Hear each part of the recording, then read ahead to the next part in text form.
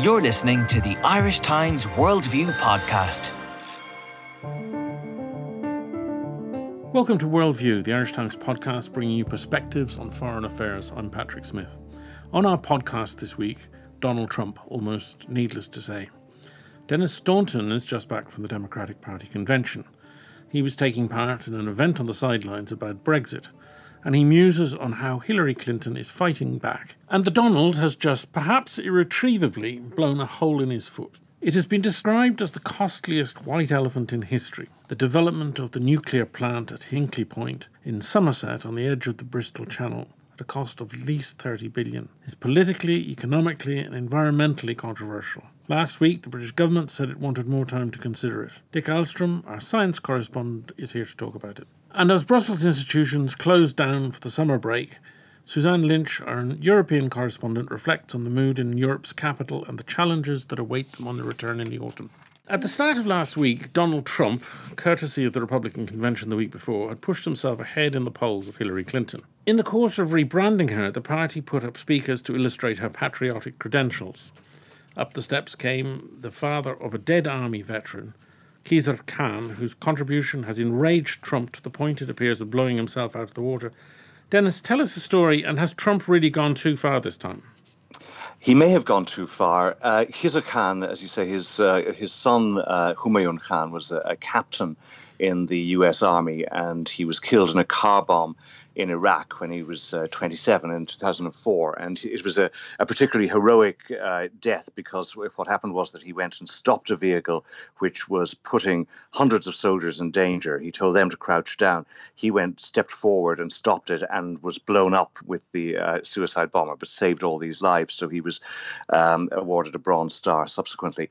His father and mother appeared on the stage just an hour before Hillary Clinton spoke at the convention. And they are immigrants from Pakistan. And the father, he gave a very, very powerful speech condemning Donald Trump and Donald Trump's attitude to Muslims, and particularly his his proposal to ban Muslims from entering the United States. He held up a copy of the Constitution and he said, "Have you ever read the Constitution, Donald Trump?" And then he, in the most powerful moment, he suggested that Donald Trump should go to Arlington Cemetery and to look at the gravestones, and he would see that the fallen came from every religion, every ethnicity. And then he said, "You have sacrificed nothing and no one." So this was a very, very powerful moment in the middle of a really very successful convention in terms of just the stagecraft of it, and it was very slick and a very well managed convention. But the whole event might have been forgotten had it not been for the fact that Donald Trump, as is his wont, immediately hit back, because, as you know, his attitude is, if anybody hits me, I have to hit back. So he hit back at Khizr Khan in an interview where he says, "This man has no right to question me in this way and to ask if I've read the Constitution. Of course I have." And then he said that he suggested that the reason that that Mr. Khan's wife, who stood on stage next to him, had not spoken was that perhaps she wasn't allowed to speak, and this being a kind of a slur on their Muslim faith. And then when George Stephanopoulos of ABC News was interviewing him, and he asked him about this whole question of what he had sacrificed, and he said, "I've sacrificed a lot. I've created thousands of jobs, and I've built a big business. I think that's a sacrifice." So this has been something which has, as you say, it's blown up in his face. I think the difference between this particular controversy and many others is that quite a lot of the time, the people who like Donald Trump like the fact that he hits back and that he's politically incorrect where it comes to other politicians or people they would see as part of the establishment. It's different when he goes for citizens, for ordinary people, as it were, and particularly for the clearly grieving parents of a war hero. And the one incident that it's a bit reminiscent of is when Donald Trump started to impersonate a New York Times journalist who had a disability. And that was, again, one of the few Trump insults that seemed to upset some of his own supporters as well as other people. So what you found just in in focus groups and in polling that's been done since all this happened is that there's a sense of disquiet even among his own element within the Republican Party. And you've seen in the last day even some Republican leaders who have been very quiet when it came to criticising Trump. They've come out and criticised him. I think John McCain has been quite blunt. He has been blunt. John McCain has criticised him, and so too has the House Speaker Paul Ryan. But neither of them have actually withdrawn their endorsement of Donald Trump. And one of the reasons they haven't is that both of them face primary challengers before the November election. And since, say, in Arizona, where John McCain is seeking to defend his Senate seat, about 70% of the Republican primary electorate are fans of Donald Trump. And so if John McCain were to unendorse Donald Trump, then he could lose his primary challenge. Likewise, in the case of Paul Ryan, he's got a primary challenger from the right who's a big supporter of Donald Trump. And Donald Trump was tweeting just yesterday in support, or at least in thanks for his support. So although a lot of senior Republicans are condemning what he says or distancing themselves from what he says, they are nonetheless not actually withdrawing their endorsement, which would really be the nuclear option. Now, the main project last week of the Democrats was to humanize Hillary. And do you think they succeeded? Polls show the traditional post-convention blip supporting her. Is that sustainable? I think it is, because I think actually there was a dual strategy. Part of it was to humanize her and also just to get over some of the difficulties that people have, like the fact that people don't trust her. People think that she has lied about these emails that she kept on a separate private server, and it's quite clear that whether she lied or not, she certainly didn't tell the truth about them. And so they're trying to get over this. And so an awful lot of these speeches were designed to say, this woman is qualified, and in the case of, say, someone like Michelle Obama, I trust her with the welfare of my children over the next 8 years. She's the only person I would trust. So a lot of it was endorsing her and making it clear that she was qualified and that she was likable enough, in the words of Barack Obama 8 years ago. But also, part of the point was to disqualify Donald Trump. And of course, the his or Khan's intervention has played a huge role in helping that. But throughout the convention, you've had attacks on Donald Trump. And also, I was talking to some people within the Clinton campaign, and they're very interested in the way in which they can get under his skin. They've got behavioral psychologists advising them. And so you'll often hear, for example, Elizabeth Warren going on about this thin-skinned little man. Now, it seems that just drives him crazy. And to the point where, this idea of him being erratic, of being thin-skinned, undisciplined, unable to control his emotions, is now becoming something which is starting to become an accepted view of him. This morning in the Washington Post, there are two pieces in the opinion page which are essentially questioning Donald Trump's sanity.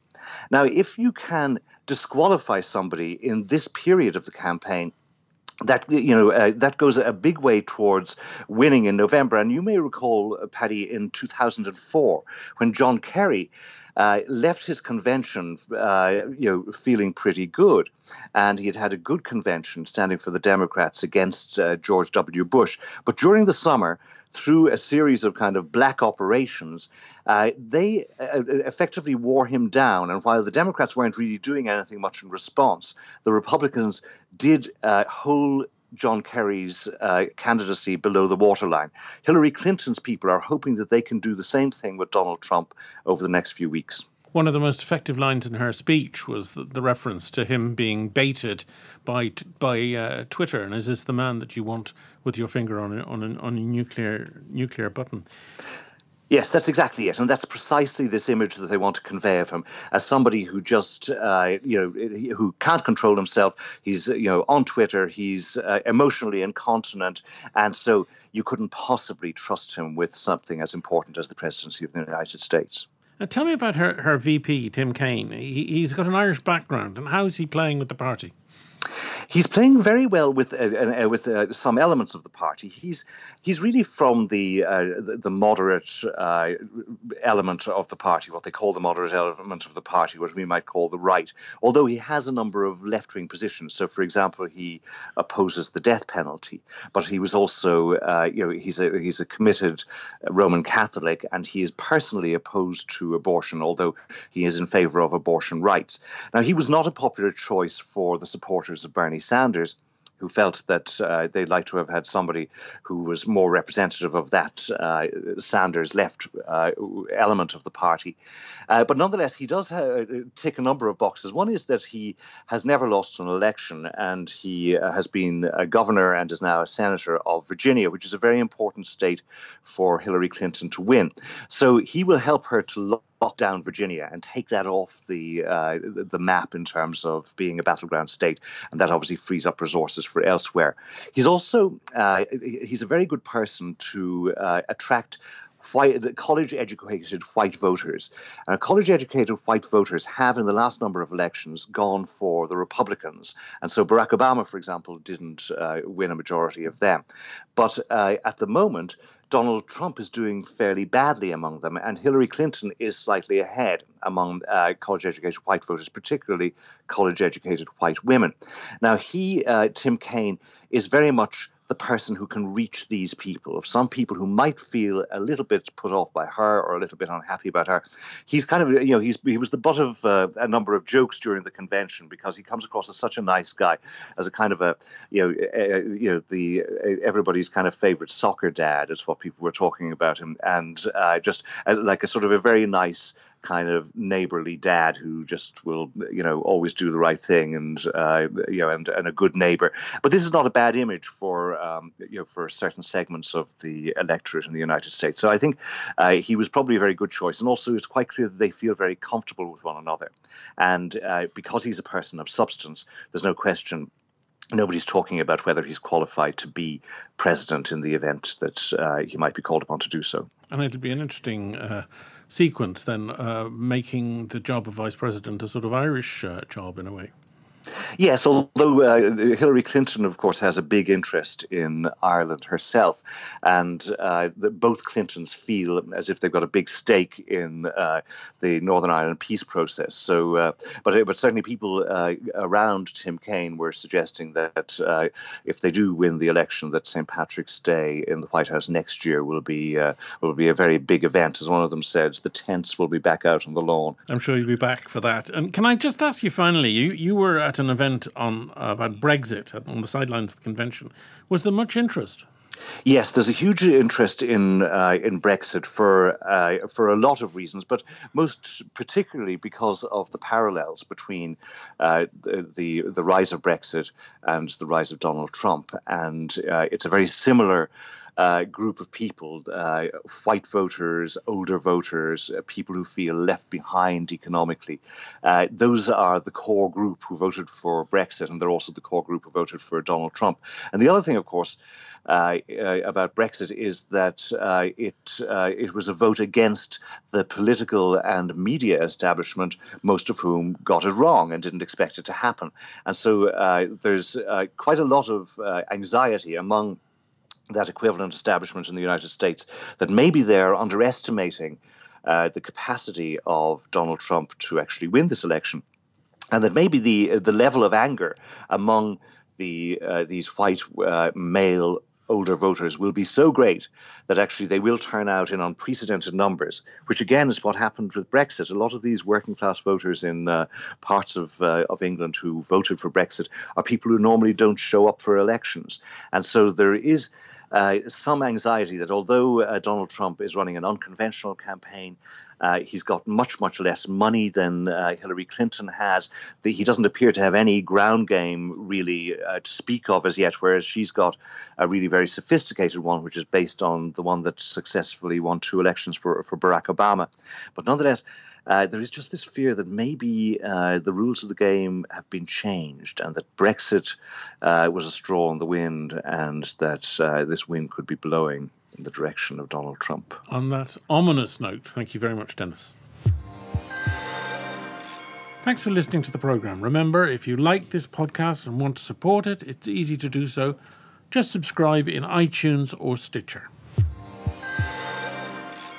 Last week, a matter of hours after Électricité de France announced that it was ready to start building nuclear power station Hinkley Point, which has been in the pipeline since 2006, the new British government under Theresa May said it wanted 6 months' time to examine the project. It's the first of UK's new nuclear plants in over a decade.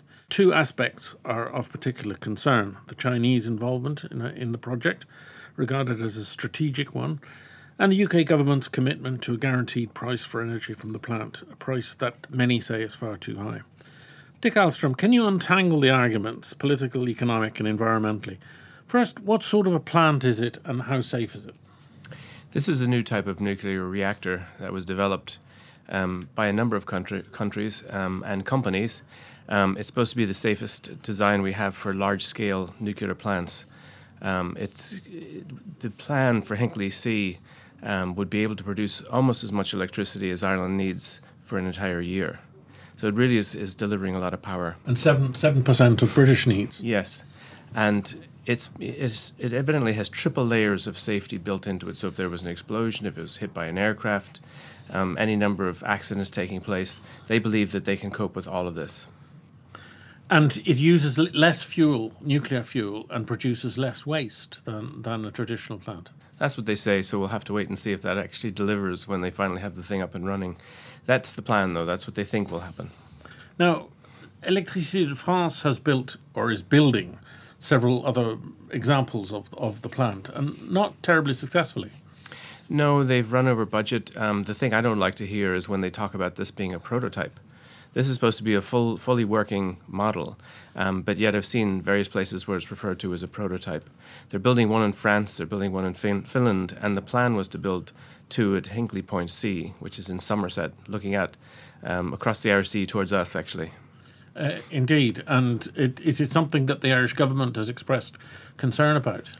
The government always has expressed concern about any nuclear developments in Britain for fear that there'll be a backlash for us, there'll be a Chernobyl-type accident or some other difficulty like that. So basically, we don't tend to be for them, we tend to be against them, even though realistically they're not as dangerous as people believe, I think. And in particular, in the Windscale case, there was long history of opposition from the Irish government to developments there. It was to do with also the pumping contaminated water into the Irish Sea. There was a few different things. I mean, it was really quite a dirty plant. Windscale, or Sellafield as it was later called, and it was infamous for pumping out radioactivity into the oceans. Now, we tested for this and watched for it and all the rest of it. It did show up in shellfish and in fish, but not at levels that was going to hurt anyone. But it doesn't matter. If there's a little bit of this in your water, you're not going to be happy about it. If somebody put a little bit of this radioactivity into a beer and said, do you want to drink that? I'd have to say no. And in fact, the Irish government has had a long-standing position of opposition to development here of any type of nuclear program. Yes, that goes way back. I think it's 1976 when there were protests down in Wexford saying we don't want a nuclear plant here. Somebody had the idea that they were going to put in a plant down in Wexford. And one of the key questions that people are asking about Hinkley Point is, have they resolved this issue of long-term waste? Is that solved in some way? No, this is a big mess. I mean, there's things that can be done, but they don't commit themselves to doing them. Sellafield is notorious for another reason. It's sitting there with these containers of liquid waste, highly radioactive, enormously dangerous, not completely protected. If somebody was determined to break them open and sluice them out into the Atlantic Ocean. It's really not satisfactory that they haven't done something about this. And any new plant that you put on stream is going to produce waste. I mean, when you think of it, if you go to the dentist and they take an X-ray of your teeth, the dentist may wear a little tag which measures the amount of radioactivity that they might be exposed to. And even that represents radioactive waste. So it could be quite dangerous liquid, very radioactive material, or it could be something as simple as a little dosimeter or a little jacket. Now, the traditional opposition from Greenpeace and other similar organisations continues to all forms of nuclear development. But is the reality not that the case in recent years has been that if there is an environmental case against nuclear power, it's trumped by the fact that most other systems are far dirtier? Certainly anything burning coal or fossil fuels is not the cleanest way to go. It's also difficult because it releases a lot of carbon dioxide, and we're trying to keep that out of the atmosphere these days in the hopes of slowing down global warming. What the nuclear plants promise to do is to say we will not be producing carbon dioxide in our exhaust stream or our waste stream, and so therefore we're an answer to this whole problem of climate change. Right, and the other alternatives are the so-called clean energies like wind power and windmills of various kinds or whatever, but they're still not capable of generating the sort of levels of energy that an economy like the British needs. That's right. I mean, the power that these huge plants produce really just keeps the whole thing ticking over. And to the power that they make, you can add things like wind power, offshore, onshore wind, small hydro projects, large hydro projects in the UK, I think, as well, and biogas and other forms of renewables. Now, one of the things which is most controversial about the Électricité de France contract is that built into it is a price for electricity, which is astronomical, many people say, and isn't related to the relatively cheap cost of electricity at the moment. It's outrageous. I mean, they're charging ridiculous money. It's more than twice the cost of a normal kilowatt hours. They describe it. It's how much power you might use up in an hour. That's how you decide how much it'll produce. But it's more than double the cost than the current cost of this electricity through other plants. So, and this is promised virtually in perpetuity. I mean, at least for 35 years. I think the standard contract that they've signed is for 35 years for this. And it means then that if power prices fall for some reason or other, because somebody invents something wonderful that produces cheap electricity, then the higher price still has to be paid with a top-up from the UK government. Now, that's not a bargain that most of us would want to enter into. There's also penalty elements in the contract, which would mean that if they decide to abandon the project halfway through, they still have to pay huge amounts of money. That's right, and it's not a small matter because, in fact, the company has been put under pressure. It's not that stable a financial entity, and this is not something that's helping it. So it's from an economic point of view, do you say the case is really not very convincing for this extraordinarily expensive project? Well, these projects are always billions. I mean, this is the largest electricity plant of its kind in the world, and so therefore you expect it to cost a lot of money. It's just that if you don't have the economics right and you're forced to pay way more than you should for this, I mean, it produces electricity that costs more than offshore wind, and that's the dearest form of renewable that you have. So it's not satisfactory. But it's continuous, unlike wind. Yes, it continues, and it'll run for as long as you want it to run. They have several of these plants, and it provides this what's known as this base load. But if you don't trust what's there, or if you can't get a deal that's going to pay properly, that's going to make economic sense, then why are you pursuing it? There are other things that can be done. Renewables in Britain, for example, are underdeveloped compared to here. And tell me now, the British government in the course of the last few days has had a sudden second thought about the whole thing. Do you think that is a serious second thought, or is this a negotiating ploy? Well, because I don't sit in cabinet and I'm not sure what she thinks, I would have to say, as an outsider looking in, I believe that, in fact, it's probably a bargaining chip as a result of Brexit. To hold this project up, I mean, this is multi-millions. I mean, the British unions, the people that would work on these plants, are mad keen to see this go forward. The French workers who would facilitate from their side as this is being built are opposed to the project going, and they want a delay in this because it serves them better.